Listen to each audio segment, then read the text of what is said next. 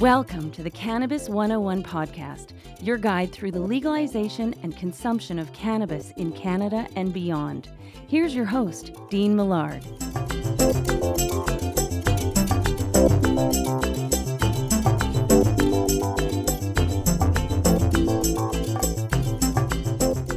Thank you so much for being a part of the Cannabis 101 podcast, episode 7. It's not just about getting high. It's about getting healthy. And thank you so much to that wonderful introduction from Christine Bandelot, the voice of the Cannabis 101 podcast. Along with her husband, Kevin Dabbs, they are the voices of all of my shows at Podcast Alley. And if you're interested in finding out more podcasts and listening to some more good entertainment, you can check out deanmillard.ca. Everything there under Podcast Alley. We have a fun show for you today. We're going to speak with Brad Ward. He is the organizer of an event called Meet and Green. If you have an interest in cannabis and you are in the business sector, this is something for you. It's going to be held at the Pint in downtown Edmonton, July 16th. And we're going to get all the details from Brad about a really fun event. I'm going to be attending. I'm looking forward to it. It is a wonderful networking event for people that have a common interest in cannabis. You don't have to be in the cannabis industry. You just have to have an interest in cannabis, and you can find out more information. We'll bring you all that details as we roll along. Pretty excited about today's What's That Strain with Chris Ianson, our educator. We're doing LBS, and most people know that as Leafs by Snoop. Ocean View and Sunset are the two strains we will be diving into today, and I'm looking forward to this. I've been looking forward to trying some Leafs by Snoop. I've had to hold off going out and trying so many new strains because I want to save them for this show and get a genuine reaction. This week in cannabis news, David Wylie from OkanaganZ.com/OZ. He is going to join us, and we're going to talk some really good news for a Saskatchewan family thanks to the cannabis plant and other big stories in the cannabis world. And don't forget, the Cannabis Character Cup is ongoing, and we've had a lot of fun with the Cannabis Character Cup so far.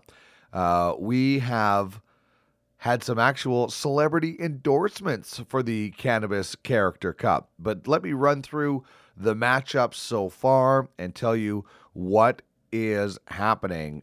First of all, Tommy Chong, as the man in Up in Smoke, took on Brian Griffin from Family Guy in the very first matchup. And it wasn't very close, as you would expect. Tommy Chong is an absolute legend in the cannabis world. I grew up certainly watching all of his wonderful movies along with Cheech Marin. So that's not a big surprise that he would win the first matchup. So that was an 83% to 17% win. The next matchup was much closer. Brian Johnson, played by Anthony Michael Hall in The Breakfast Club, took on Dewey Cox, from played by John C. Reilly from Walk Hard. And it was a 53-47 matchup, win for Brian Johnson. So the Breakfast Club boy moves on. He'll take on Tommy Chong in round 2. The next matchup, another close one, Lance, Jack Black from Orange County, against Doug Wilson, a really funny character played by Kevin Nealon from the TV show Weeds. I loved Doug Wilson in Weeds. Unfortunately, he couldn't get it done. He loses 54-46 to Jack Black. So Jack Black would move on. And then we had some real fun. The fourth matchup, Melanie Ralston, played by Bridget Fonda in Jackie Brown, up against Mac Womack, Trooper Womack from Super Troopers, played by Steve Lemmy, which is an awesome, awesome movie. So this is where it got really interesting because, for fun, I included the Twitter handles of some of the actors that played these characters. And Steve replied. And he replied and said, "What's going on? Only 2 votes, and it's 50-50. Well, the Super Trooper fans came through because he dominated that matchup with Bridget Fonda. 94% to 6%. And there was over 700 votes in that matchup. So big thanks to Steve, and we'd love to have any of these guys, but in particular Steve, on the program to talk cannabis at some point. So that was kind of fun.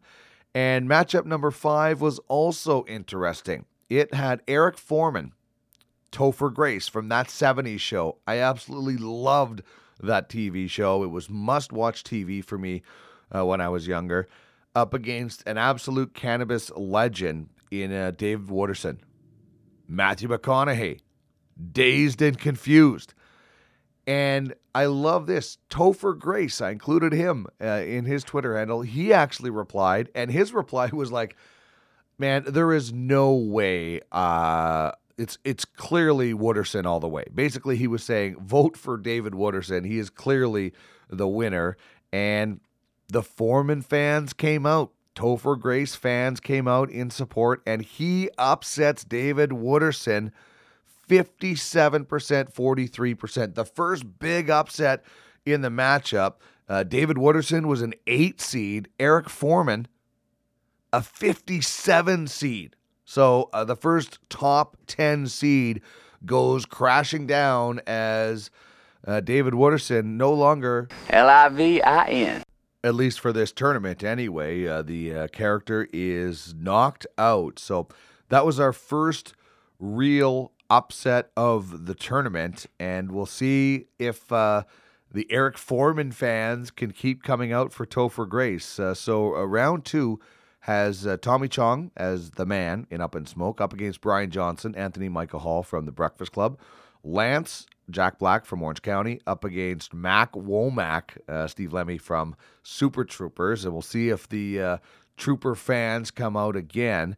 And there is another matchup that has Hank Moody, David Duchovny, up against Floyd, who was played by Brad Pitt in True Romance. Now, unfortunately, I had to record this podcast on Tuesday, the day before it came out, due to some travel situations. So at last report, it was 52% Floyd for Brad Pitt over Hank Moody, 48%. And man, if you've ever watched Californication, played by David Duchovny, he is like the ultimate party guy. Like he's has massive amounts of sex with different people, but he just parties all, like he's rarely sober and smokes a lot of weed. So the Cannabis Character Cup is just a lot of fun. This is what Topher Grace tweeted, actually. Oh, give me a break. It's Wooderson by a mile. But that led to all the Topher Grace fans to jump on board and get him the victory. So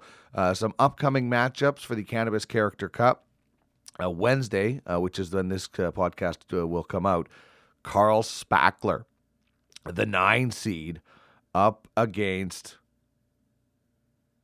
Thorny from Super Troopers. So another Super Troopers matchup. So Bill Murray, of course, as Carl Spackler in Caddyshack. He's got some really great, and we featured him a couple of weeks ago as our cannabis character, some classic one-liners that you can play 18 and go home and smoke the bejesus out of it as he grew his own grass. And then from Super Trooper fame, once again, it's Akrot Thorny Ramathorn, obviously played by Jay Chandrasekhar.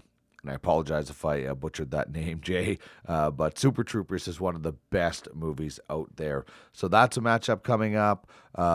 John Bennett, Mark Wahlberg in Ted up against Annie Hall. Diane Keaton in Annie Hall, who was a big lover of the marijuana. And then our final top 4 seed will get underway in a couple of days. Jeff Spicoli is the number 4 seed of this tournament. Sean Penn from Fast Times at Ridgemont High. And he's taking on a bit of a Canadian legend, Julian, played by Jean-Paul Tremblay from Trailer Park Boys. So a tough matchup for one of the Trailer Park Boys. If you want to see the full bracket, just head to the Cannabis101podcast.ca and click on the contest section. You can scroll down and you can see, you can click on the actual tournament and see the results and everything else going on for the Cannabis Character Cup. that we have going right now. So cannabis101podcast.ca and click on contest to get all of that details, all those details rather, that you need. So we're having some fun with this, and I'm loving that we are getting some people responding that are actually in the tournament. So it's been a lot of fun, and we'll keep going until we have a winner. And speaking of winners, we have an announcement to make. The winner of the Prism from Burnt Designs is going to at Clara Lee's dad. Congratulations. I did and thanks to Nora Salem from Bud and Bloom here in Edmonton, we gave away a can of floral arrangement that she put together for our listeners. And that was Kathy Fabrice that won that one. So congratulations to her. But she actually did a video online and of how to choose the names with this wheel from this website. So thanks to the tip-off from her. That's how we did it. If you want to check it out, head to the Cannabis 101 on Twitter, at the Cannabis 101, and you can see the video that we put together.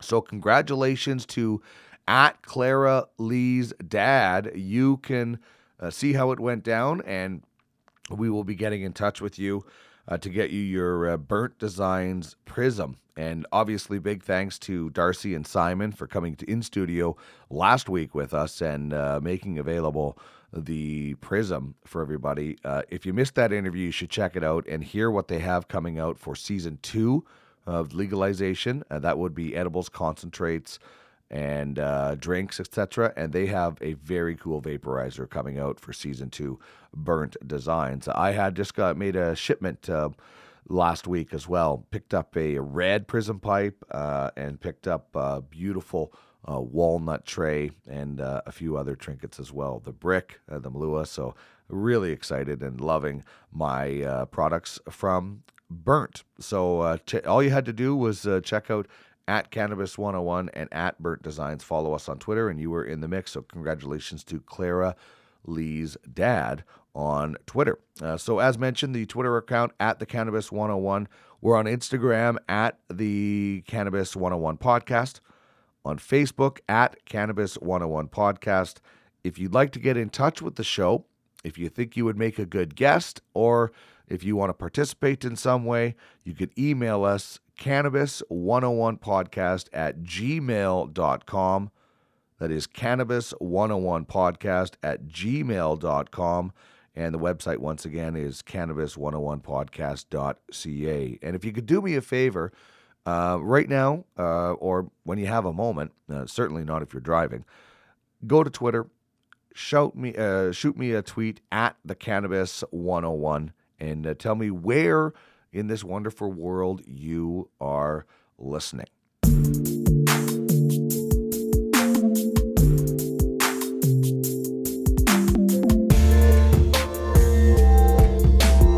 This is the Cannabis 101 podcast, your guide through the legalization and consumption of cannabis in Canada and beyond.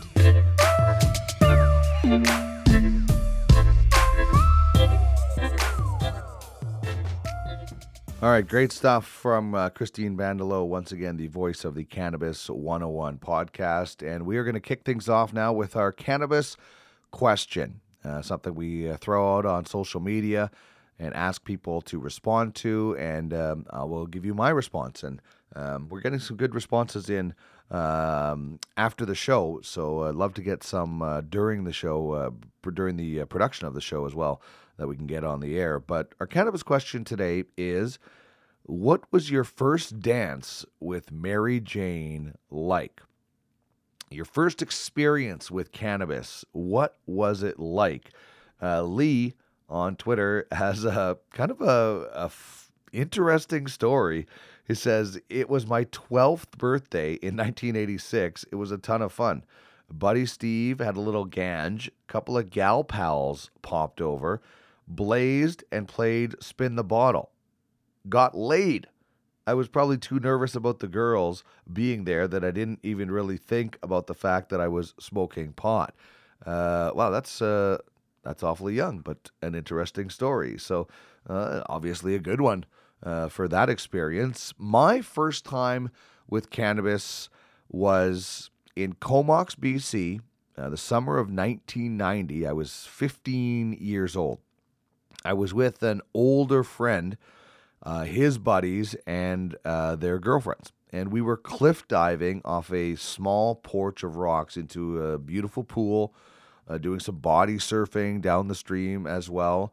The weed experience, it was great. Like the first part, I guess. We did use a beer can pipe, which is not something I would ever recommend, but this was 1990 and a lot of people didn't know better. Anyway, the experience of cliff diving, and it wasn't a big cliff by any means, but the experience of jumping off of that into a beautiful pool of water, and I was euphoric. I was having a lot of fun until the guy's house or land that we were on showed up, and he was not happy, and we didn't waste any time having a conversation. We were being chased by this guy, and he had a gun, some kind of hunting rifle or something like that. So we were like, okay, let's get the hell out of here. So that wasn't great. I lost a sandal on the way, and I was like, do I go back and get the sandal? Do I risk getting possibly shot over a sandal? No, keep going. So, and I was, one sandal on, one barefoot running through this kind of forest area. And I was high for the first time. So that was pretty freaking scary for sure. Definitely did not enjoy that portion. There was probably some paranoia going on. I don't even know how long this guy chased us for. He might not even have chased us for all that long. But I was doing like my best Donovan Bailey impression before Donovan Bailey burst onto the scene. So that wasn't. It was an okay experience for a while, but something awful happening. Nobody's going to enjoy that experience, and the marijuana caused probably a little bit of paranoia. The first real summer of weed for me was 1994. I had moved to Calgary, lived with some buddies, and that's when I remember getting really high. Like, that's when I really remember experiencing THC and the marijuana plant for the first time. When I was 15, I was probably more drunk than high, which is not a good mix either. So this summer of 1994 was when I really kind of experienced it. I learned some new smoking techniques. We had a friend. We called them Shoehorn. That was the nickname, and it was kind of like the summer of Shoehorn. That's what kind of I remember, because there was these new techniques that we were introduced into, like these water bongs and pipes and different things, because all we had known was joints and new marijuana. I was out in Calgary, and there was an abundance of it in that time. I worked at a beer store, and they would get high after the shift all the time, so I would just join in. So ended up leaving my car at work quite a few times in that short stint. So my first time in 1990, the first real experience of enjoying it was the summer of Shoehorn in 1994.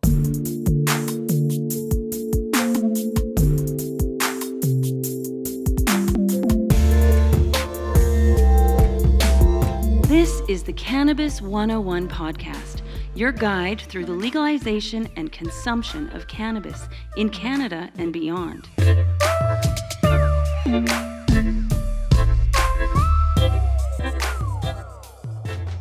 All right, before we get to our first guest of the program, and that will be Brad Ward of the Meet and Green event happening July 16th at the Pint downtown, are what goes well with anything that pairs well with cannabis. And by the way, we are looking at trying to bring some chefs on the program to talk about cooking with cannabis. I think that's a very important thing that people can be doing right now. You can buy your product, take it home, create butter or oil or something to cook with it, and make some products at home. So we are looking at chefs. If you are a chef and you're interested in coming on the show and you're in the Edmonton, Alberta area, you can drop us a line at cannabis101podcast at gmail.com.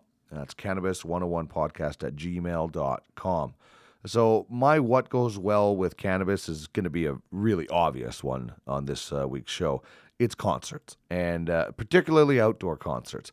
But if you are indoors, vaporizers are coming on the market in season 2, and you'll be able to get little pens and concentrates that are concealable that you may be able to use where people don't know. It's really hard to go into a concert nowadays and light up a joint because there's obviously no smoking for a long time. Vapes might be a little bit different, and maybe we'll be seeing vape cafes pop up at some point in the next little while. Probably a few years away, but we'll see. But going to a concert, maybe you make some edibles and you bring those in as candies or something like that. But obviously, depending on the music, you could taper different strains for it. I last time went to Paul McCartney, and it was awesome. Listening to the member of the Beatles while being high was just ridiculously awesome. I just, it takes me back to my younger years where we used to sit in the middle of a room in a rented house in Winnipeg, Manitoba, and listen to Sgt. Pepper's Lonely Hearts Club Band and hear all the different sounds of the album with animals and different instruments. And, music, your mind opens up so much more with cannabis use, and being live for a concert and not just listening at home is something amazing. It's uplifting, and particularly outdoor shows. I love outdoor festivals, and if the rain ever stops in my area, I'll be definitely enjoying a lot more outdoor events this summer. So that was what goes well with anything that pairs well with cannabis, and today it was concerts.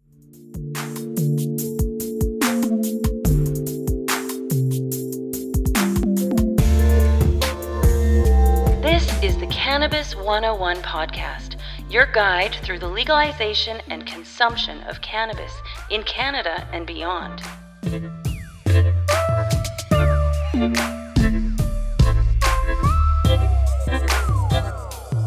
We are joined in studio on this day by Brad Ward, the organizer of Meat and Green, an event we told you about last week, July 16th at the Pint, 6 p.m. And Brad, thanks very much for joining us here on this show. First of all, I guess just to give us an overview for people that want to know about Meat and Green. Is it for them? What it's all about? Tell us what Meat and Green will be like on July 16th.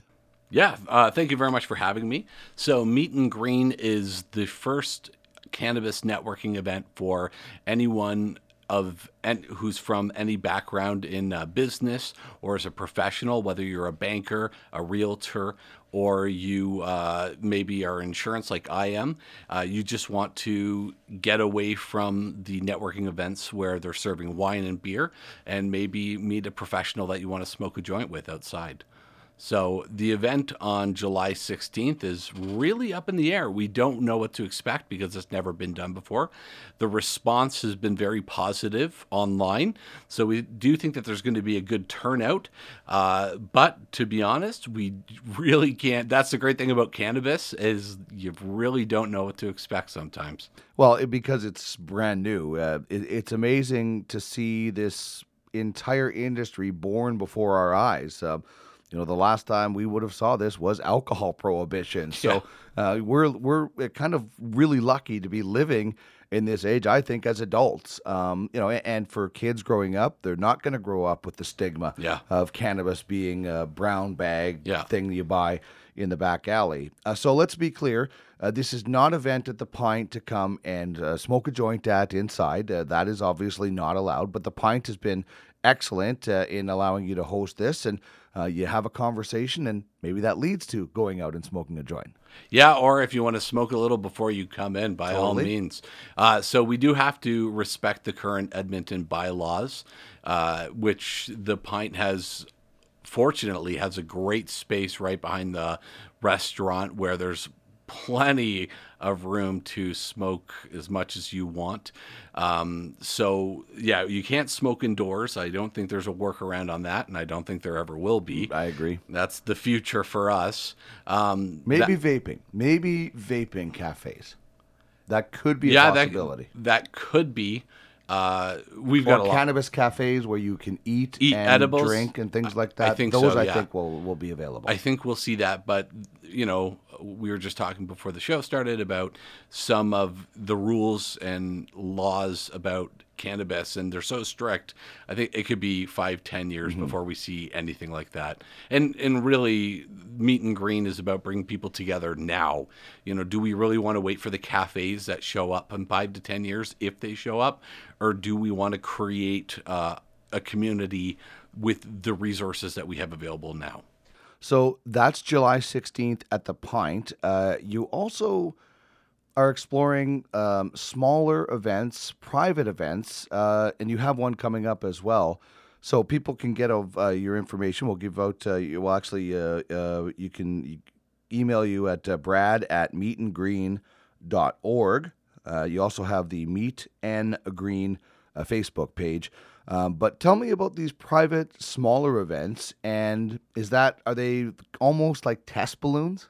Yeah, so I am really fascinated with startup culture and the idea of building new platforms. And so these are what, in the tech industry you call minimum viable products. So, do they work? Instead of spending $50,000 building a website that tries to bring people together, you have to ask, is there any interest in this whatsoever? If we build it, will the users come?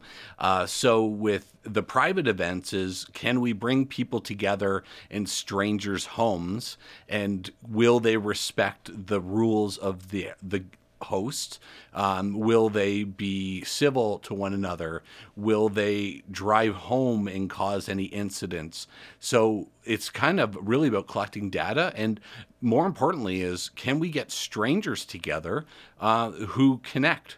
I think that's, with social media, with Facebook, where everyone has 500 friends or thousands of friends on Instagram, people feel isolated and lonely. And so, if those are our quote unquote friends, can we get the community we seek from strangers that we are consuming cannabis with? The answer will come in the next few months, because I don't have that answer yet. So have you had a private event yet? I actually did. I had joined a networking group in Edmonton called BNI, and some of the members that I met in BNI, when we were connecting, we discussed cannabis, and I found there weren't a lot. It was but maybe 15 to 20% of the members smoked cannabis. And so I had suggested months and months ago, hey, let's just do something at somebody's house and we'll network around cannabis, but no alcohol. And so my wife and kids went back to Ontario last month, and when they were gone, I thought, hey, I have the house to myself. This isn't going to happen again for a long time. So I had people over. Some of the people I didn't know, and we consumed cannabis. And the response was that it was special, that there was an emotional connection to it.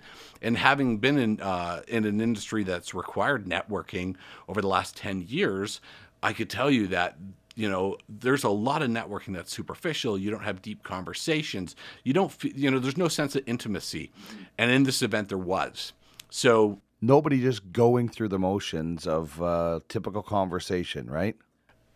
Some of the conversations were really profound. Like some of them, some of the business owners were vulnerable about their concerns about their business, and it was other people then boosting them up and reassuring them. So it was nothing I'd ever experienced at another networking event. Others were giving tips on what they could do for advertising and marketing. Some were talking about their plans, and the level of encouragement and excitement for where they were going to take their business was unreal. It felt fantastic. It felt like we weren't really strangers. We weren't professionals in each other, but we were lifelong friends, and none of us were lifelong friends. So there were 6 of us at that event, and on the private event on Friday, there's going to be 15. So if we scale it up, can we have that same feeling? And if there's strangers put into the mix, will that continue? So I've met a few of the people and connected with them already through social media and through Kijiji, and I'm very optimistic that we're going to have a great experience during the private event too, as well as the public event. But it's one of those things that we'll know more Friday night when it ends.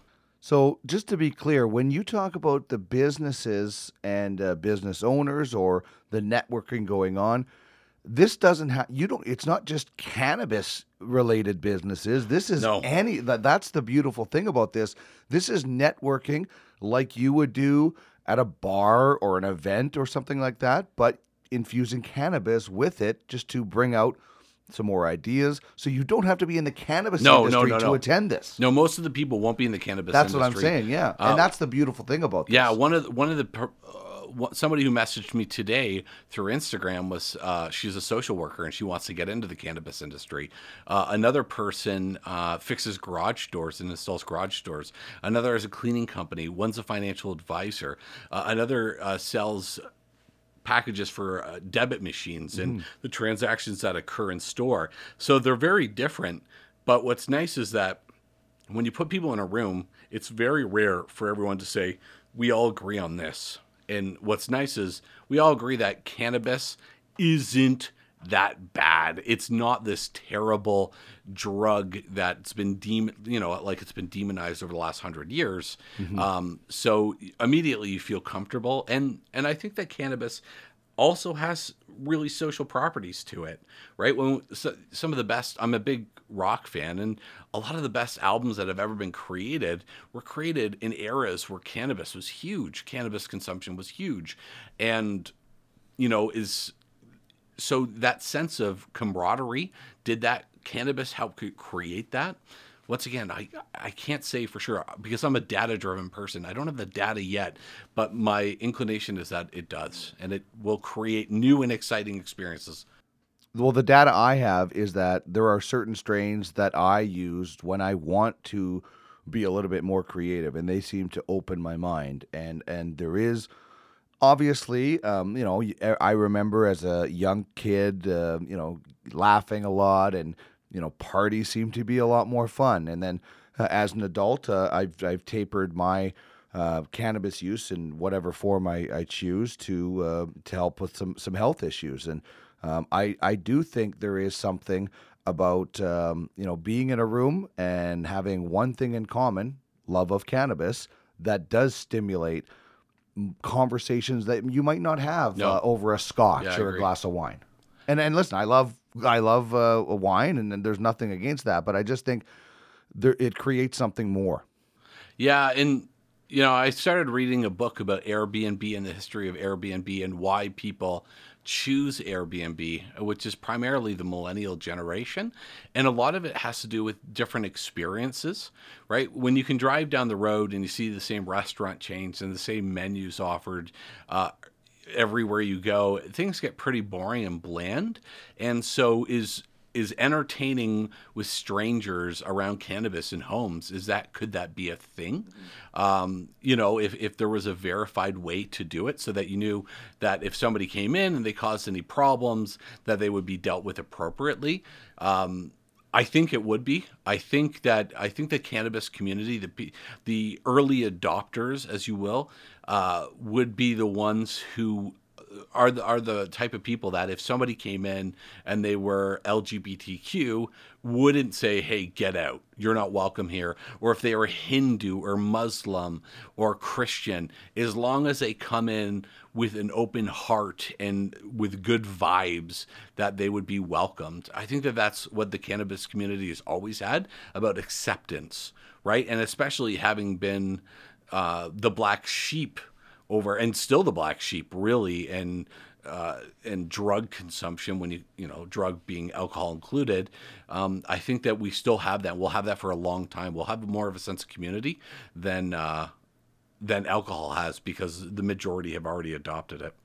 Well, and it's interesting. We talked earlier about possibly cafes maybe not happening, but there's pop-up pot lounges in Toronto. A friend of mine was in Toronto, and there was a park across the street from his hotel, and there was a a pop-up pot lounge. Everybody just showed up and had some weed and things like that. Bring people together, whether it's through social media to meet in person. Yeah. And that's kind of what you're doing, kind of, creating a more stimulating event for cannabis users. Yeah, and not only cannabis users, for anyone who wants a safe environment to come to, right? Like, we've all heard the stories of what happens when somebody drinks too much.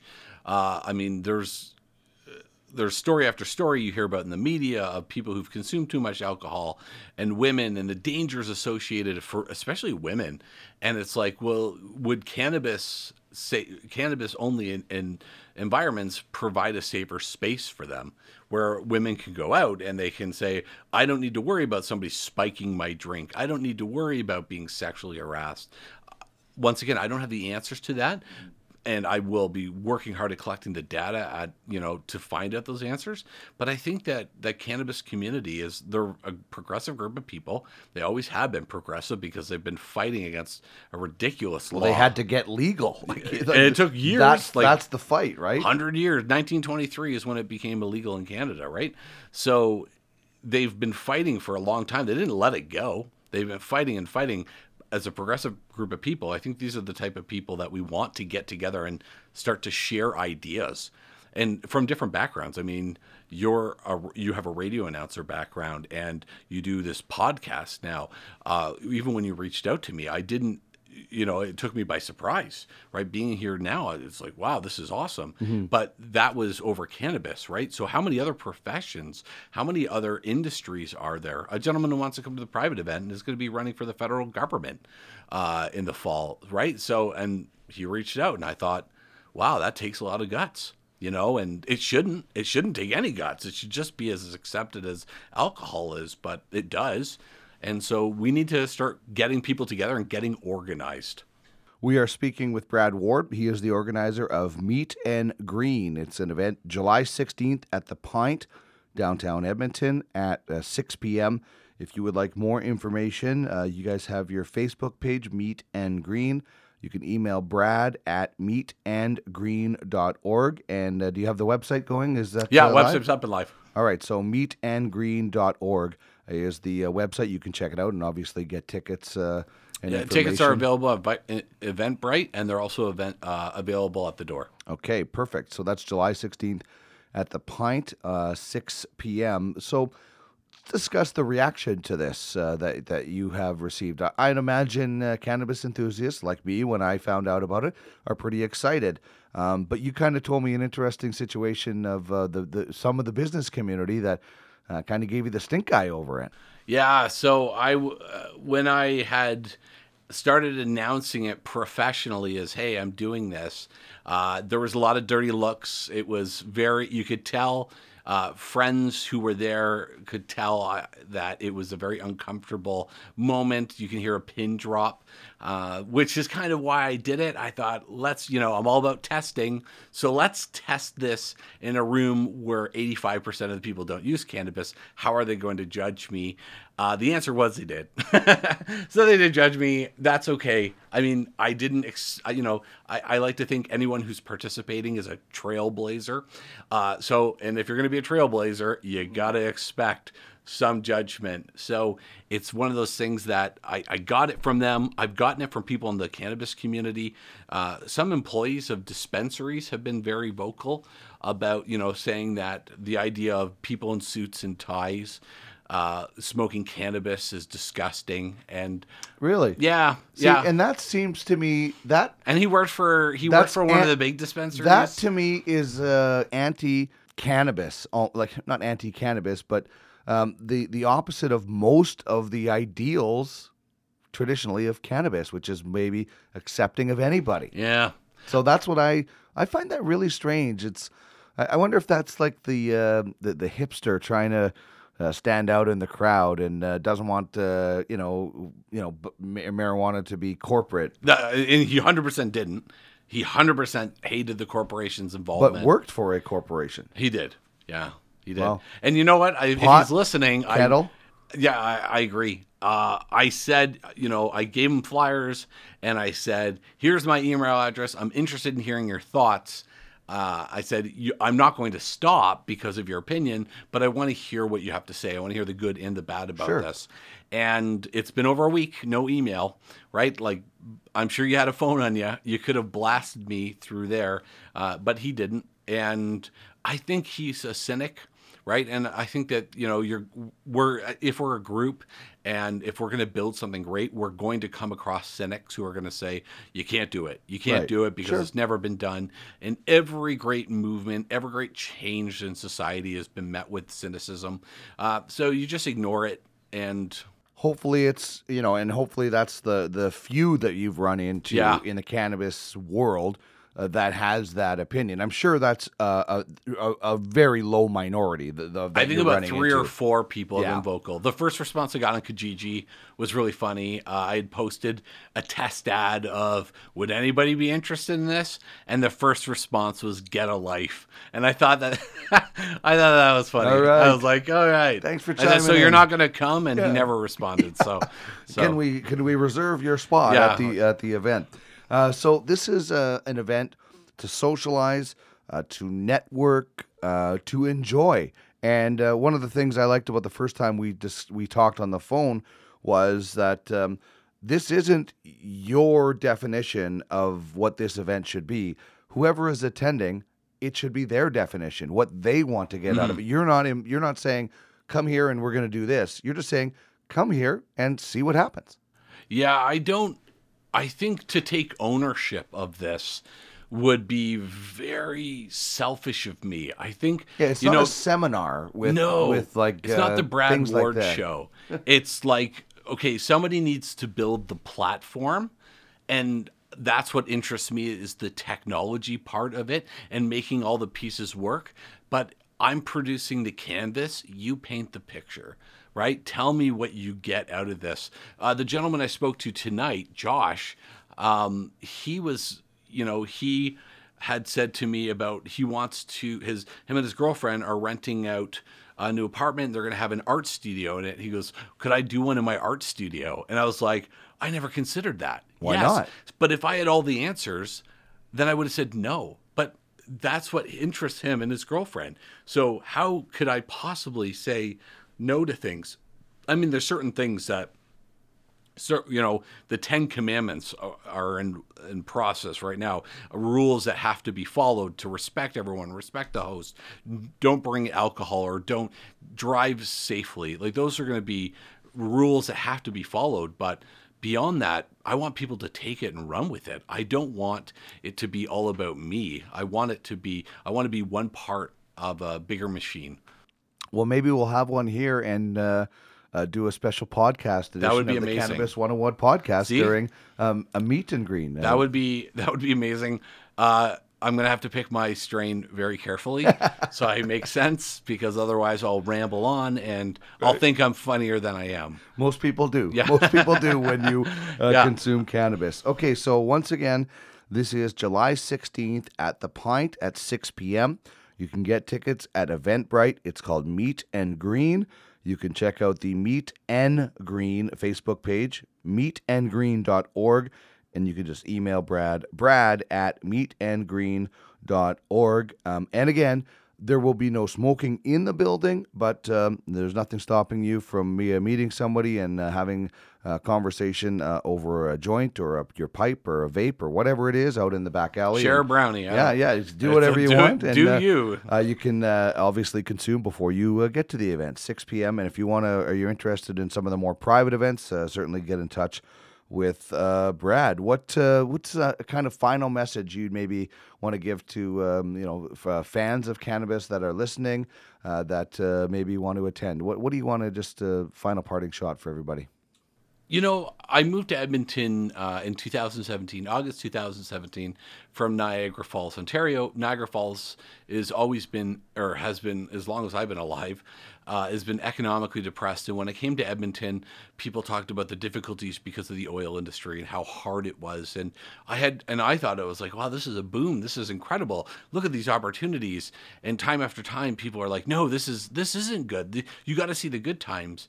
And so I think, well, you know what? While we're working, while the province is working at fixing the oil industry. Why don't we come together and build something so that 10, 20 years from now, Edmonton is this focal point, is this Silicon Valley of cannabis startups, right? Like, because there is really no other part of Canada that's doing it. There's a ton of incredible mines in the city. I mean, most people don't know, but there's a DeepMind office. Are you familiar with DeepMind? So DeepMind is owned by Google, and they are based up. They work on AI research. Okay, AI being the future of technology, of course, yeah. right?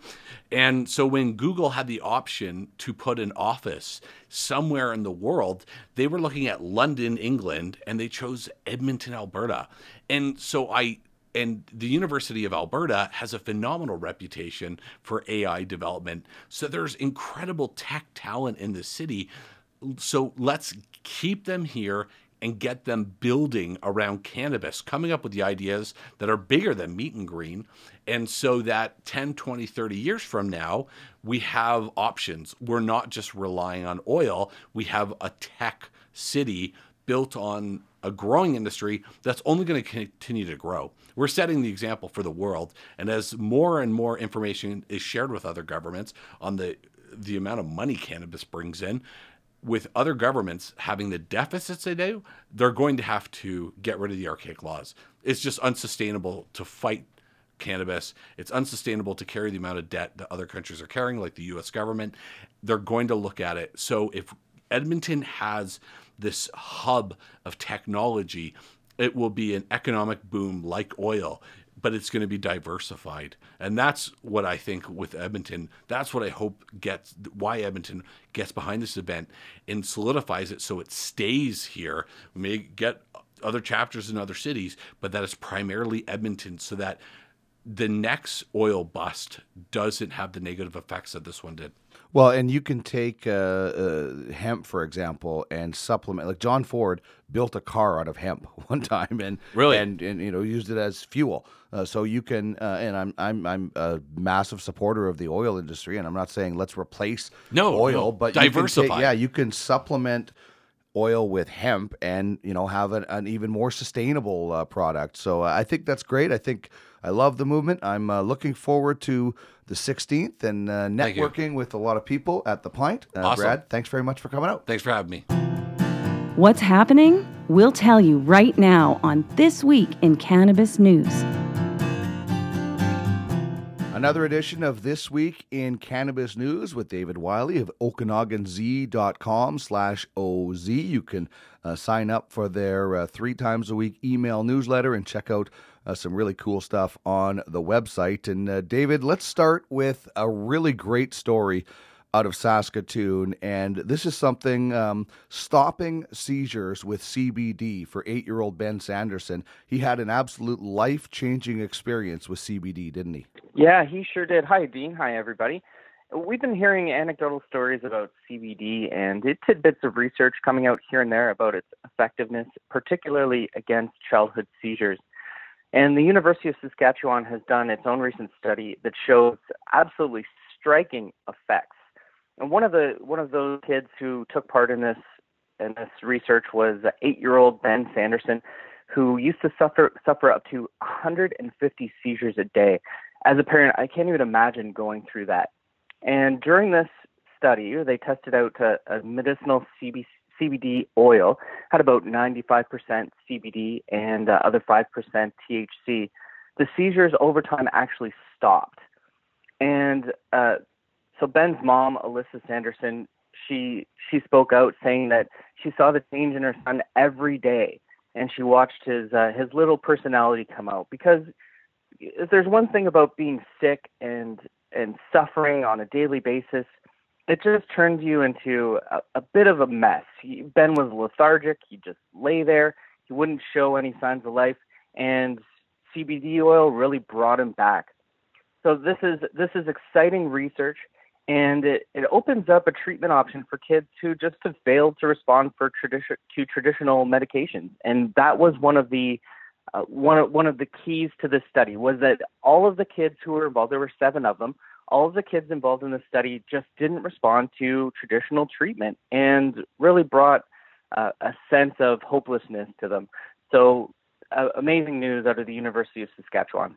There is a wonderful documentary. It is called Weed the People, and it is a documentary about several families using cannabis for their children's various illnesses. And at some point, the evidence and the research is going to come flooding out about this. But you're right. I love the fact that 3 of the 7 children who were part of this study stopped having seizures altogether, and one of them, the child had over 1,200 in the month leading up to this study, as your article points out. And that is incredible results. We've seen desperate families here in the Okanagan as well. There's a high-profile case of a little girl named Kyla, and she lives in Summerland. She had similar issues with seizures, and her grandfather is actually a retired RCMP officer who risked his own arrest to bring CBD oil over the border from the U.S. In a last-ditch effort to help his granddaughter. These are the types of things that people who are desperate will do. And legalization coming out has given a new life to people who would really just go out of their way and risk life-changing consequences to ensure that people got medication.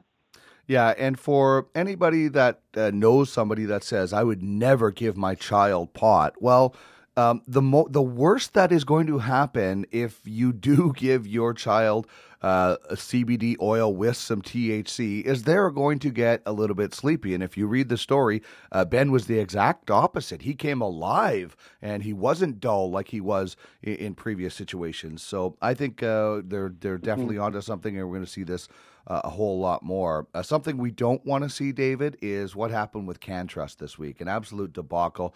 There will be a shortage of product after Health Canada comes down hard for non-compliant. Oh boy, CanTrust. Everyone's talking about CanTrust, more like Can't Trust.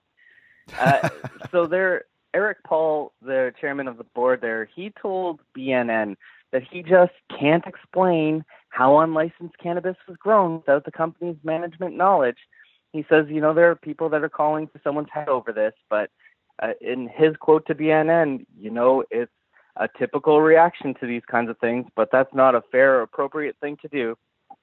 My goodness, if people in management didn't know what's going on, that leaves it open to the conclusion that it was just some rogue employee growing thousands of kilograms of cannabis in unlicensed rooms before obtaining approvals from the regulator. So what does that mean? Does that mean that there's just so little oversight going on at CanTrust that they're able to grow 5,000 kilos of product in 3 months without anyone noticing that they weren't licensed? Or does it mean that people in upper management actually did know? So that's something that Health Canada is going to have to get to the bottom of. Paul here, he's saying that he doesn't plan to call for the resignation of any of the senior management. That includes the CEO, Peter Asto. And in the meantime, Health Canada has ordered the company to place 5,200 kilograms of their unlicensed cannabis on hold. So yeah, that's resulting in a bit of a supply shortage. We've seen CanTrust stock just plummet, and the value of that amount of cannabis on the wholesale market is about $70 million. It'll be interesting to see what does come of this, because CanTrust could actually lose its license over growing this amount of unlicensed cannabis. So this is a story that we're going to have to follow, because it's going to roll out over the next days, weeks, and months. They've also put a voluntary hold on almost 8,000 kilograms from their Vaughan manufacturing facility. And the big question I have with this, David, is who tipped off Health Canada? How did Health Canada find out about this? How did the word get out? How did they discover, or did they go to Health Canada and say, sorry, we screwed? That's what I'm kind of interested in. There's been a little bit of buzz online that it was some disgruntled employees who have raised the flag. But, in all honesty, I don't know. I don't know who does, other than perhaps the senior management at CanTrust, who don't seem to be wanting to say anything anyway. As you said, more like can't trust right now. Very good line. All right, so last week we talked about breaking news of the day, and that was Bruce Linton done at Canopy Growth. He's firing some shots now. He's going to be heading to the U.S. where he can work, and that's what I had mentioned last week, that I was hearing he would be going to the U.S., and his quote was, "Canada is done." He's not optimistic about Canada's future in cannabis. That's a tricky statement from Bruce. I mean, we're in an industry that's constantly evolving, and to say that anyone who enters the cannabis space right now, I believe he's referring to producers. To say that they're destined to fail is that's a bit of an overstatement. I mean, we have other long-standing industries that seem to be saturated, yes, and there are other players that are coming in every day. We've got small craft growers that are looking at getting into the industry, similar to the craft beer rage. So I'm not sure that I agree with Bruce on that. What we are hearing a lot about Bruce after his departure from Canopy is gratitude. Particularly gratitude coming out of Smith Falls, which is that small community not too far outside of Ottawa. I mean, they had their Hershey plant shut down, and it spelled doom for their town. The people that are there now, CBC caught up with them, and they had nothing but positive things to say about Bruce. They saw him around town. He was a positive force to be reckoned with, and he brought a ton of business back to that little town. Lately, he's been doing work for a small Canadian tech firm that he's been involved with for a while. Anyone who was watching his little tour of termination interviews with media will have seen that he was wearing a shirt that said Martello on it. And that's a company that he's currently a co-chairman of, and that's based in Canada, Ontario, again, another small suburb out of Ottawa. And they're just software services-based company. And the markets, while they're a little unclear on Canopy's future, they've actually tripled for Martello since he was wearing that shirt, and since the news has come out that he's going to be a part of that company once again. Well, that will be interesting to see what Bruce Linton continues to do, as you mentioned, on his termination tour. I like that term as well. And I think the Alberta government is happy, or maybe satisfied, but it could be better, I guess. There has been a lot of marijuana money for the Alberta government, $30 million, in fact, in tax money from cannabis in Alberta, but they only netted a profit of just under $5 million due to the cost of sales. So maybe a good news story with maybe more news to come once they get their costs down. Mm-hmm. It's still a pot of gold. It is. We've got over, there's 155 cannabis stores that are open right now. We're still fighting with the black market, and the legal industry is still something that's growing over time. Now, Alberta is amazingly positioned when you compare it to other provinces around Canada. They've drawn on their model of privatizing booze after closing the government-run liquor stores in 1993. So they're using a similar model. And as far as revenue goes, like you mentioned, this is a bit of a drop in the bucket compared to its more traditional revenue streams. Its liquor net revenue is up $887 million. Crazy. While gambling brought in an insane amount of money. And then you've got gambling bringing in even more, $1.3 billion. Wow. So once the chips fall, Alberta has actually been predicted to have the second largest cannabis industry in Canada as far as provinces go. And it's on track at the moment, according to BDS Analytics and Arcade Market Research. It's a bit of a few months old research, but still interesting nonetheless. Alberta's actually expected to sell nearly $1 billion of legal weed by 2024. And that would make it only second to Ontario. Well, that would be awesome. And we just spoke with a gentleman named Brad Ward, who is organizing an event called Meat and Green, a cannabis networking event in Edmonton next week. And his prediction was, or his hope is that kind of Edmonton or Alberta, and particularly Edmonton, maybe becomes the Silicon version of cannabis in Canada because we have so many stores and there is so much product that, maybe Edmonton could carve out a home for a lot of, cannabis tech companies or something like that. So we're off to a good start with the amount of stores and the amount of revenue generated. $77 million in cannabis sales from October 17th until March 31st. So Alberta certainly is leading the way, aren't we?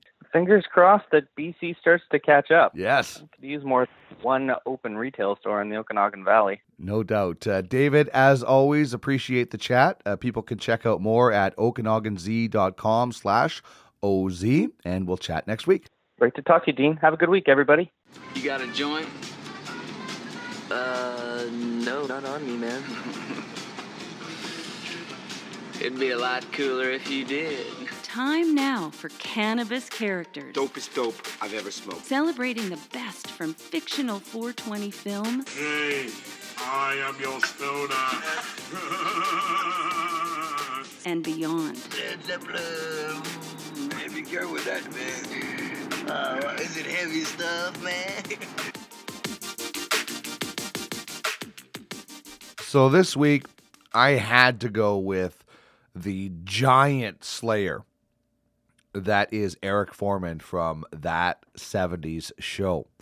Not only a very popular TV character for 8 years, starting in the late 90s, although he wasn't on the last season at all, I think, until the finale. But also he took down the legend, David Wooderson, of Dazed and Confused in the Cannabis Character Cup. So we have to celebrate Eric Foreman this week for the massive job the Foreman fans did in getting him past David Wooderson. So Eric Foreman is played by Topher Grace, who was nice enough to retweet at the Cannabis Character Cup. So thank you very much to Topher Grace. He was the centerpiece of That 70s Show. Everything kind of revolved around, they expanded to different characters as the series went on. But when the series started, he was the centerpiece. It was him, his parents, their house, and a lot of the best moments of that show took place in his basement. Guys, let me ask you something. Donna told me she loves me, and then I told her I love cake. That's not bad, is it? I'm still cool, right? The basement was basically their think tank, and it was where they came up with some of the funniest, worst, best ideas. It was a think tank supported by weed. We always think of so many brilliant things down here, but then later I can't remember any of them. They're brilliant, man! The show had a lot of really funny moments, and the series followed each character. Tommy Chong joined the cast in season 2 and was back and forth. Obviously, there was side stories about Kelso and Hyde, who were two of the funnier characters on the show for sure. But a lot of the stories revolved around Eric. The character was based on one of the creator's teenage years. Eric's a big Star Wars fan, gets ripped by his friends, especially Hyde, all the time. And, of course, he had an on-again, off-again relationship with Donna. Hey, you guys, I'm not jealous. I'm just looking out for her. I mean, Donna's practically a sister to me. A tall, shapely sister. Who I've done it with. About 1 million times. Ashton Kutcher, who plays Kelso on the show, probably went on to the biggest things after this show. Although Topher Grace has been in some awesome stuff. He was in Spider-Man. So I guess it would probably be a tie between Kutcher and Grace as who's gone on to the best career post That 70s Show. And obviously, like we've all done at one point in our cannabis experience, Eric takes a little too much and gets a little paranoid. Maybe this life doesn't even matter, you know? Maybe we're not even here. Or no, maybe I'm here, but you're not. Hello? That 70s Show was hilarious. I miss it. I'm going to go watch some of the reruns now after diving back into some of these clips. And each character brought something to the table. Topher Grace as Eric Foreman was the conscience of the group, I think, out of the kids in their little circles in the basement. Fez was the funny immigrant, I guess, character that you would throw in there. Hyde was the rebel. Kelso was the dummy. Then there was Jackie and Donna and Tommy Chong later on. And some of the parents were fun as well. Kitty and Red and Donna's dad and stuff like that. So there were some pretty funny characters in this show. But Topher Grace as Eric Foreman was kind of the conscience. He was also the guy left holding the bag sometimes. And for 180 episodes, Eric Foreman was a great cannabis character. What's that strain?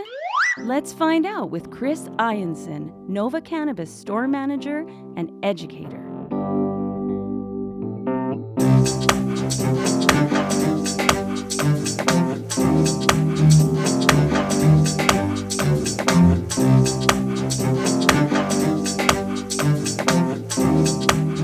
Another edition of What's That Strain? Thank you so much to Chris Ianson, our educator.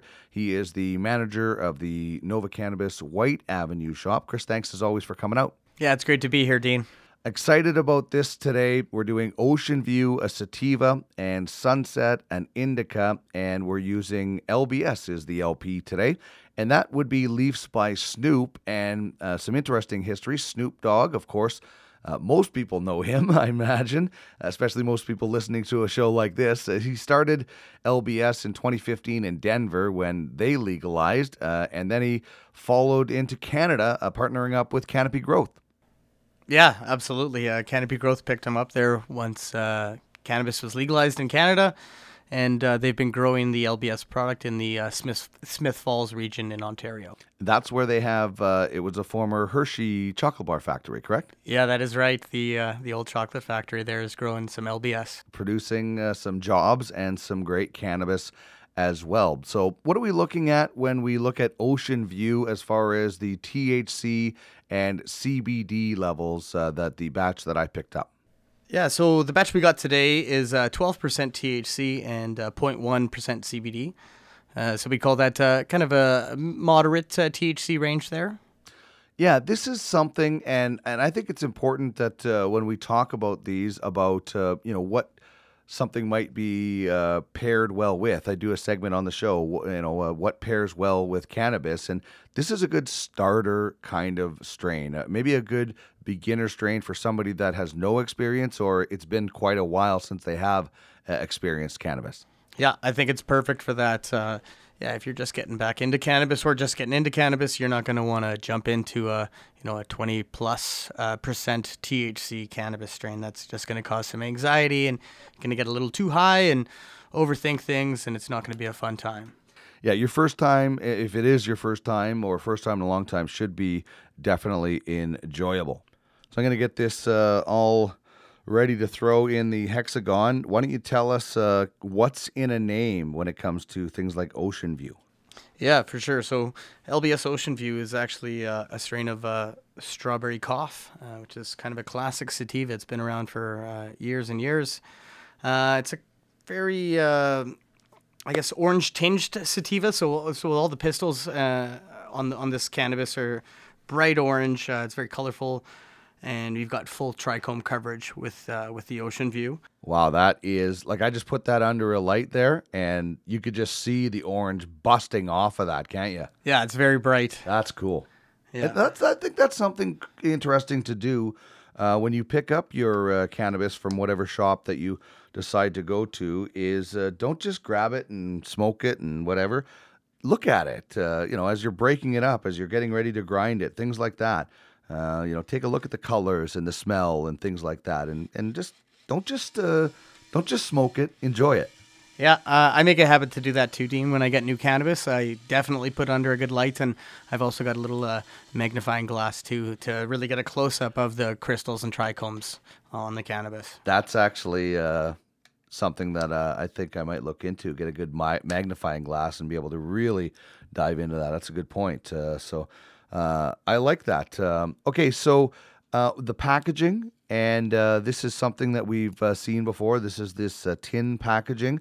And I think it's a little bit unique as far as it's not a bag, it's not plastic, it's something that stands out a little bit. Yeah, it is. It's the same packaging as the Canopy Growth ones with the tweed and the DNA genetics.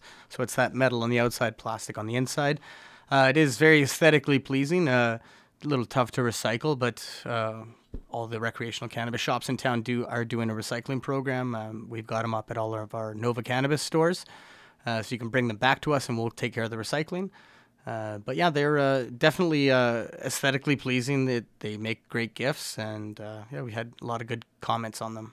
And I'm continuing my ideas of recycling these at home and turning them into some other things. I'm going to turn this is going to be this podcasting thing is going to end up being a hobby once I get my Trinkets by Dean tins on the market or something like that. Okay, when we talk about terpenes, and once again, before we do this, we had Nora Salem in from Bud and Bloom, and we were discussing that all flowers have terpenes, and cannabis is just one of the plants and flowers out there that does have terpenes. But can you run through what a terpene is for everybody? Yeah, a terpene is it's an aromatic oil that's secreted from the cannabis glands. And it's going to make your cannabis smell and taste a certain way. So we have citrusy terpenes like limonene, which is going to make your cannabis taste and smell very limey, citrusy. There's stuff like myrcene. That's a kind of a clovey, earthy terpene. That's going to make your cannabis smell and taste that way. But with the terpenes too, there's always some effects to each one of them, and everyone's different too with your biology and stuff. But your endocannabinoid system will react with these terpenes, and you'll feel the effects. All right. So what are we looking at with Ocean View as it comes to terpenes, and then we'll get into a desired effect and the taste test. For sure.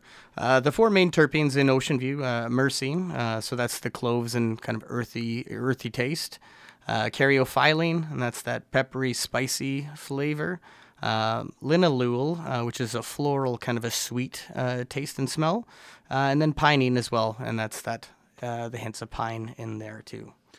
Yeah, I've had a little bit of this. That linalool, it's kind of like a lavender smell or taste, and definitely you can get that hint of like a peppery spice in there for sure. So when we're consuming Ocean View, and I'm using the hexagon from Burnt today, what sort of desired effects are you looking at if you would use Ocean View? For sure. It's heightened energy and awareness. That's a big one there. It's a very uplifting sativa with nice cerebral head effects. For me personally, it's my public strain. I feel like I can be out in public. I can go get groceries. I can talk to people who maybe aren't consuming cannabis and still kind of be at their level, but I still feel great. So it's I feel like that lower THC kind of makes it a nice social strain where I find that I can still be super chatty, whereas like on those higher THC strains, I get a little too ripped and I quiet down a bit. A little bit quiet, yeah. So yeah, and that's why we thought that this would be a good entry-level strain, right? A good strain for somebody that is, again, new to cannabis. It's going to be not a knock you into the corner by yourself. It's going to almost bring a little socialization out of you. Yeah, exactly. You're not gonna lock yourself in a room and light some candles and ask to be left alone. Yourself, yeah. Okay, so I've been tasting this as we've been talking, and I mentioned there's that little bit of a peppery taste. What else should people expect when they have this? Obviously, it's got a little bit of a lavender, I kind of feel, and a peppery. But what else are we looking at? You might notice the earthy tones as well as a little sage, hints of sage in there. Yeah, it's like fruity dirt. It smells a little like a fruit basket, but that earthy dirt smell and taste. But very enjoyable though. And I you know what? I am really loving. Is it caryophyllene that has the black pepper spice? Yeah. I think I'm falling in love with that terpene because I love that little kick of spice or peppery taste to it in some of the strains that we've been trying. Yeah, absolutely. I'm a big fan of caryophyllene too. It's actually the only terpene that they found that will actually bind to your CB2 receptors in your body. And the CB2 receptors are all over your body. It's in your endocannabinoid system. We've got CB1 receptors in our brain and in our brain stem, and CB2 receptors in the rest of our body. And a lot of those are attached to the immune system there. So caryophyllene is going to give you that nice, like, numbing, real nice body effects when you consume cannabis with caryophyllene. I do like consuming it with caryophyllene for sure. So that is Ocean View from LBS. That is Leafs by Snoop, and it is a sativa. I just wanted to make something to represent peace, love, and happiness. Speaking of Snoop Dogg, as we are doing Leafs by Snoop today, Ocean View and Sunset, he once said the only person that was ever able to outsmoke him was... And by the way, Willie Nelson is the only person who's ever outsmoked Snoop Dogg. I believe that. I had to hit the timeout button. Timeout. Had you ever hit that button before? Never. Never hit that button? Never. Wow, that is something else. Which is pretty cool. Yeah, I could see that. Willie Nelson did not smoke cannabis for a long, long time. And the reason he started was he was getting so angry from drinking and he turned into a complete jerk. So he turned to marijuana and changed his life around. And I believe once smoked it on the roof of the White House. Which is pretty cool. I've never heard that. So I would love to see, like, we have the Cannabis Character Cup on the Cannabis 101 podcast, which people can vote on daily at the Cannabis 101 on Twitter. But I would love to see an actual Cannabis Character Cup, like Tommy Chong and Snoop Dogg smoke out. Like, who's left standing after Tommy Chong and Snoop Dogg sit down at a table? That's a really good idea. It kind of reminds me of like those like celebrity boxing matches. But That's right. Celebrity but with weed. smoke out. Yeah. That's a great idea. I would pay pay-per-view to see Tommy Chong and Willie Nelson go at it. No kidding. I'd like to be in the audience, and I'd pay hundreds of dollars just to watch that. That would be fun. So maybe that'll be something that gets going. So it's Leafs by Snoop. We're looking at Sunset now, which is an indica, and the interesting thing about this is that there's a little bit of, I guess, legal issues going on when it comes to the Toronto Maple Leafs of all teams. Yeah, for sure. There's a lawsuit that's out right now. The Toronto Maple Leafs are suing LBS for having their logos be they're too similar. So it's a maple leaf with a white font is too similar.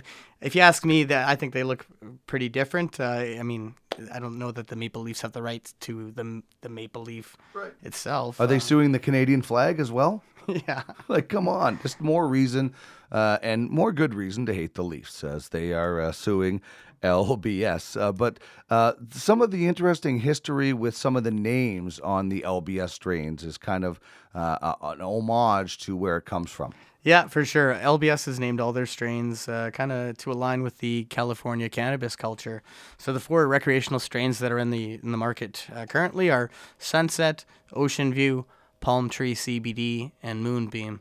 And they're all kind of a throwback shout out to the Cali culture there. Of course, and Snoop being a big California icon. THC and CBD levels, we talked about Ocean View being in the 12% area as a good starter strain. This is a level up from that in the indica form. Yeah, for sure. So the Sunset we got today is 17.2% THC and 0.07% CBD. So we would call that high THC right there. Typically, I've seen Sunset come in at 23%. That's usually the norm for the Sunset. Okay, so be advised that if you are looking at trying something from Leafs by Snoop and you don't have a lot of experience, this is not the strain for you. This is a very high THC indica that is going to, if you don't have a lot of experience, or even if you do, I saw some reviews about this where it's knocked some people down pretty hard. So this is kind of definitely for the experienced cannabis user. As far as the name and the lineage, this has a relation to Sour Kush. Yeah, Sunset is a phenotype of Sour Kush. I was told though that it's a little bit different than like DNA genetics sour kush and how it's grown. So we've actually one of the reps there has told me they call it Snoop Kush. So it's kind of a take on sour kush though, with just a slightly different circumstances on where it's grown and the lighting versus the DNA genetics sour kush. And that's interesting. Phenotype, when we talk about that, is very similar, but there are some differences. And this is somewhat similar to Sour Kush, but it stands on its own as Sunset. There is a difference. There would be a noticeable difference for cannabis users, or especially experienced cannabis users. Yeah, you nailed it there, Dean. Okay, so the tin packaging we talked about from the Canopy Growth. Again, you can recycle these at pretty much every cannabis store here in Edmonton anyway. So if you are, can recycle it at home if you want to. Don't steal my ideas, please. Or you could take it into a cannabis store and get that done. Terpenes, fastly becoming my favorite part of this segment, where I can really learn about why I am tasting this or that or smelling this or that. So what are we looking at as far as terpenes in Sunset? Yeah, the three main ones are beta-caryophyllene, so that's the peppery, spicy kick to it. And that's also that terpene that binds with your CB2 receptors, like we talked about with Ocean View. Ylang. This is kind of a new one. It's a rare terpene. I actually haven't seen it in too many strains. I tried, doing a little bit more research on it, and found that in the rec market, Ylang is actually it's a terpene that's only found in Sour Kush by DNA Genetics and Sunset by LBS. So Sour Kush and Ylang are kind of hand in hand there, as well as myrcene, and that's the clovey flavor and taste there, and it's also that couch lock as well. Okay, so, and that's what we're looking at with desired effect. This is not something you want to throw in your bong if you have a busy day planned, because you're not going to get to a lot of stuff if that happens. No, not at all. Do not start your day off with some Sunset. Yeah, that's why it's sunset. The sun is setting. Use it then, because this is a very, very chill kind of product that you'll be experiencing. Yeah, absolutely. It's a super chill strain of cannabis. Very relaxing high with excellent body effects. I usually like to consume my Sunset usually around 10 p.m. and on in my day and later. Any time earlier than that, and I'm going to be taking a nap right before bed, so it's not the best scenario. Good wind down strain, particularly Sunday night. You had a big weekend, busy weekend, and you got to get up and go in the morning for your week of work. Nice Sunday night Sunset strain while you watch the sunset. So the names do come true. Okay, so the taste test, and I have been doing it, and again, I love the peppery taste with caryophyllene. What else can somebody expect when they are giving Sunset a whirl? It's peppery and mainly like earthy. You're gonna notice kind of like a lot of like earthy tones to the taste of this cannabis, as well as like light touches of clove in there. And it smells a little skunky too. Yeah, it is a skunky smell. But that's a good taste. That's a really solid, and I look forward to a good night's sleep kind of strain. Yeah, perfect. I dig that. Okay, so that is Ocean View and Sunset. Ocean View is sativa, Sunset the indica. It is from LBS, Leafs by Snoop. And as we always say, if you are looking for this, be sure to check ahead either online or give the store a call to make sure it is, because product does fluctuate from time to time. But people can certainly find out ahead of time if you have it in, and they can come by and pick it up. Yeah, absolutely. We've got our product availability on our website, novacannabisstore.com. It's right there on the homepage, and it lists what our 8 Alberta locations have in stock. It's updated daily. Wonderful. Thanks very much, as always, Chris. We'll see you next week. Thanks for having me, Dean. Time now for Tools of the Trade. Is this a dream? The latest and greatest in cannabis accessories. On Tools of the Trade, we are talking about screens, filters, if you will. For filters of joints, we used to just rip a business card or your rolling papers cardboard that it came in, and we would use that. Places like Shell Shock do a really good job, and I think there's some other places that do this as well. The perforated paper that you can just rip off and roll into a filter. And then now there's some cones. I have the Banana Bros setup of joint and roller, Miller and Roller, and they have these long filters. So filters have come a long way, and so have screens as well. Of course, there's the mesh ones, the metal mesh ones or whatever. We used to steal them from like sinks. That's where we would get our screens from, but now you can buy them at head shops. They work okay. I use one for my Silver Surfer desktop vape, and it doesn't prevent all the flour from getting through, especially when you have to adjust it or clean it or poke it and stuff, so it's okay. It gets really gross after a while. If anybody else uses a Silver Surfer desktop vape, wow, new day with my new mouth. And if anybody uses one of those, I would love to hear from you what you do as a screen. It's got the whip and the glass holder. So listen, maybe no screen is going to be perfect, although I did find one that was really, really, really, really well. So the mesh metal screens are okay, and they come in a lot of different sizes. There's also the glass screens that look like the jacks from the kids' game, little tri-pronged glass, and there are glass flower screens as well, and those are okay. The glass one, I prefer between the flower and the jack looking screen.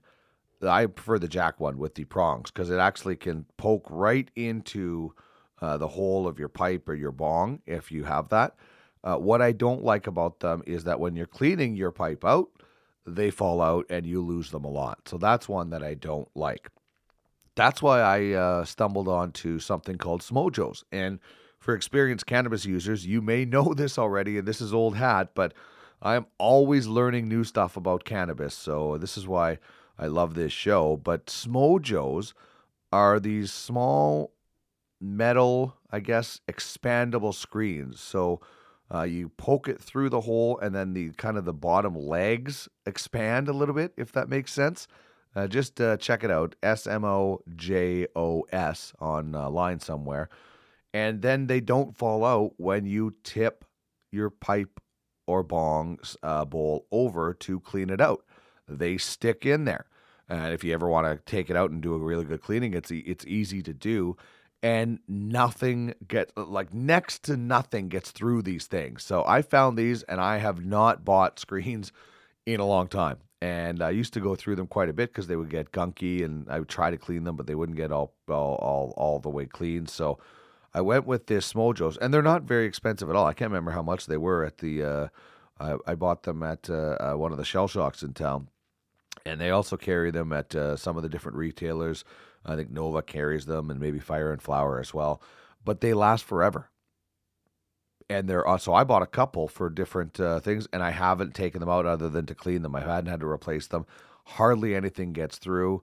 It's perfect. So I would check out Smojos. And the best thing is, though, when something comes with a built-in screen, or doesn't need one. I have the Hexagon Bong from Burnt, and it has a glass screen built in to the bowl. Has the holes that you can clean easily, and so that's perfect. Because then you don't have to ever worry about a screen. And I also have the Wolf grinder. It's like a 6-in-1 grinder, and the little pipe has a little glass bowl in it, but it doesn't have a screen. It's just a hole, and it's so tiny that very rarely have I had any leaf come through. So that's actually the best option, in my opinion, when you actually have it already built in or don't need one. If you do need to go a screen, the best I've found are these Smojos, or maybe there's others like them out there. And if you have a recommendation for me, or you know something that works really well as also, hit me up with an email, cannabis101podcast@gmail.com, or just on Twitter, @thecannabis101, and let me know what you use or what works for you. Always looking for new products and new ways to do things. Bud, dope, flower, ganja, Mary Jane. We all have our own language when it comes to cannabis. Herb, John Lennon, plant, Thai stick, salad. So let's explore another weed word of the day. Samuel L. Jackson, The Hobbit's Leaf, Lady Gaga, 420.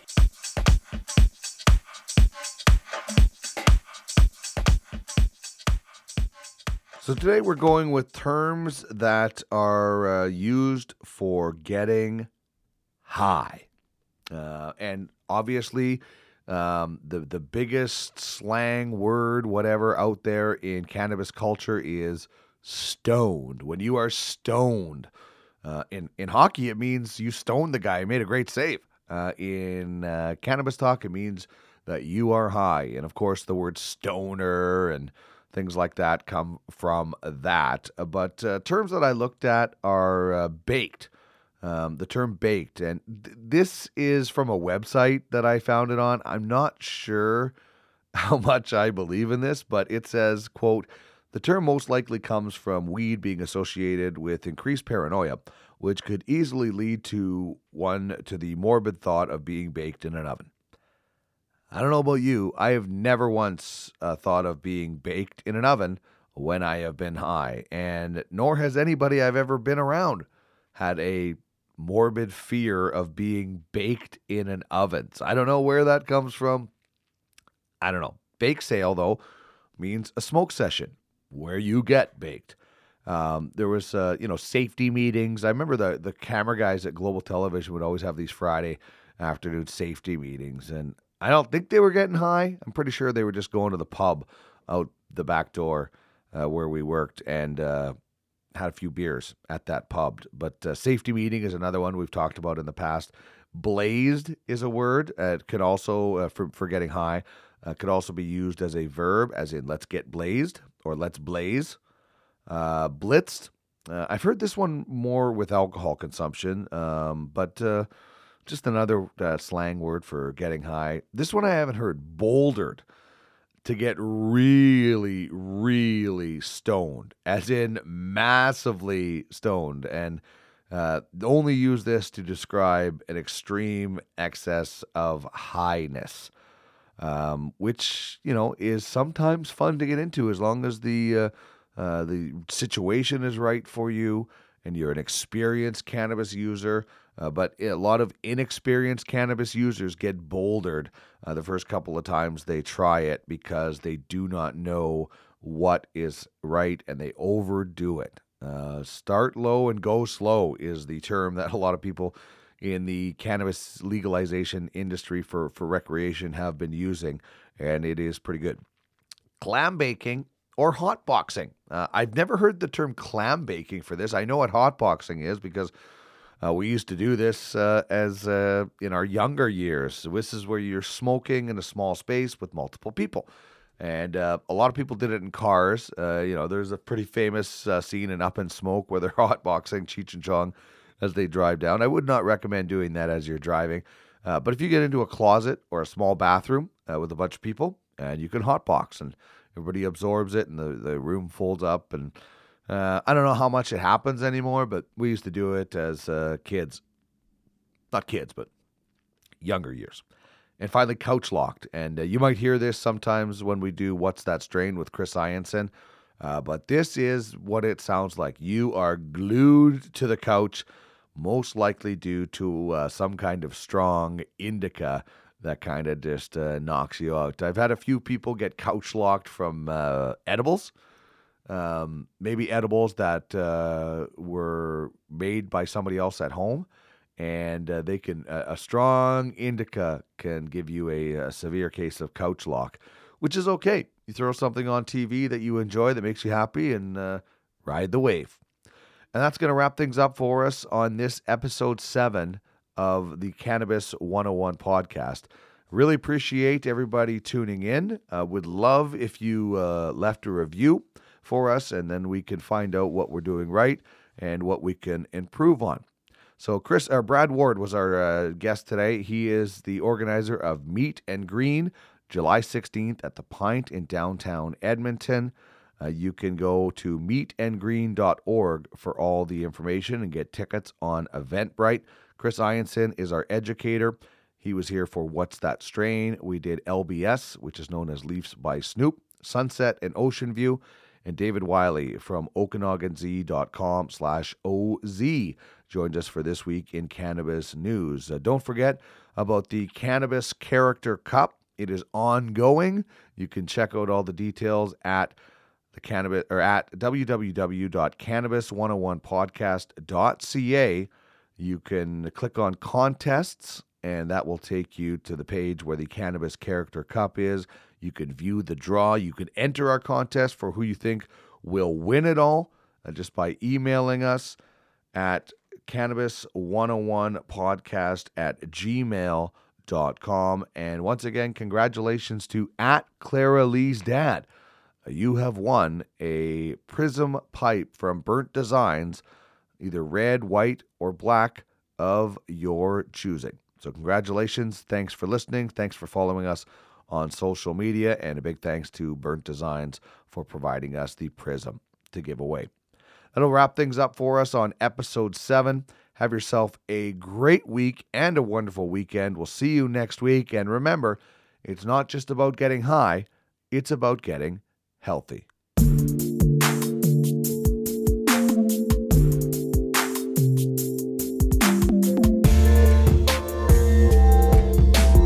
This is the Cannabis 101 podcast, your guide through the legalization and consumption of cannabis in Canada and beyond.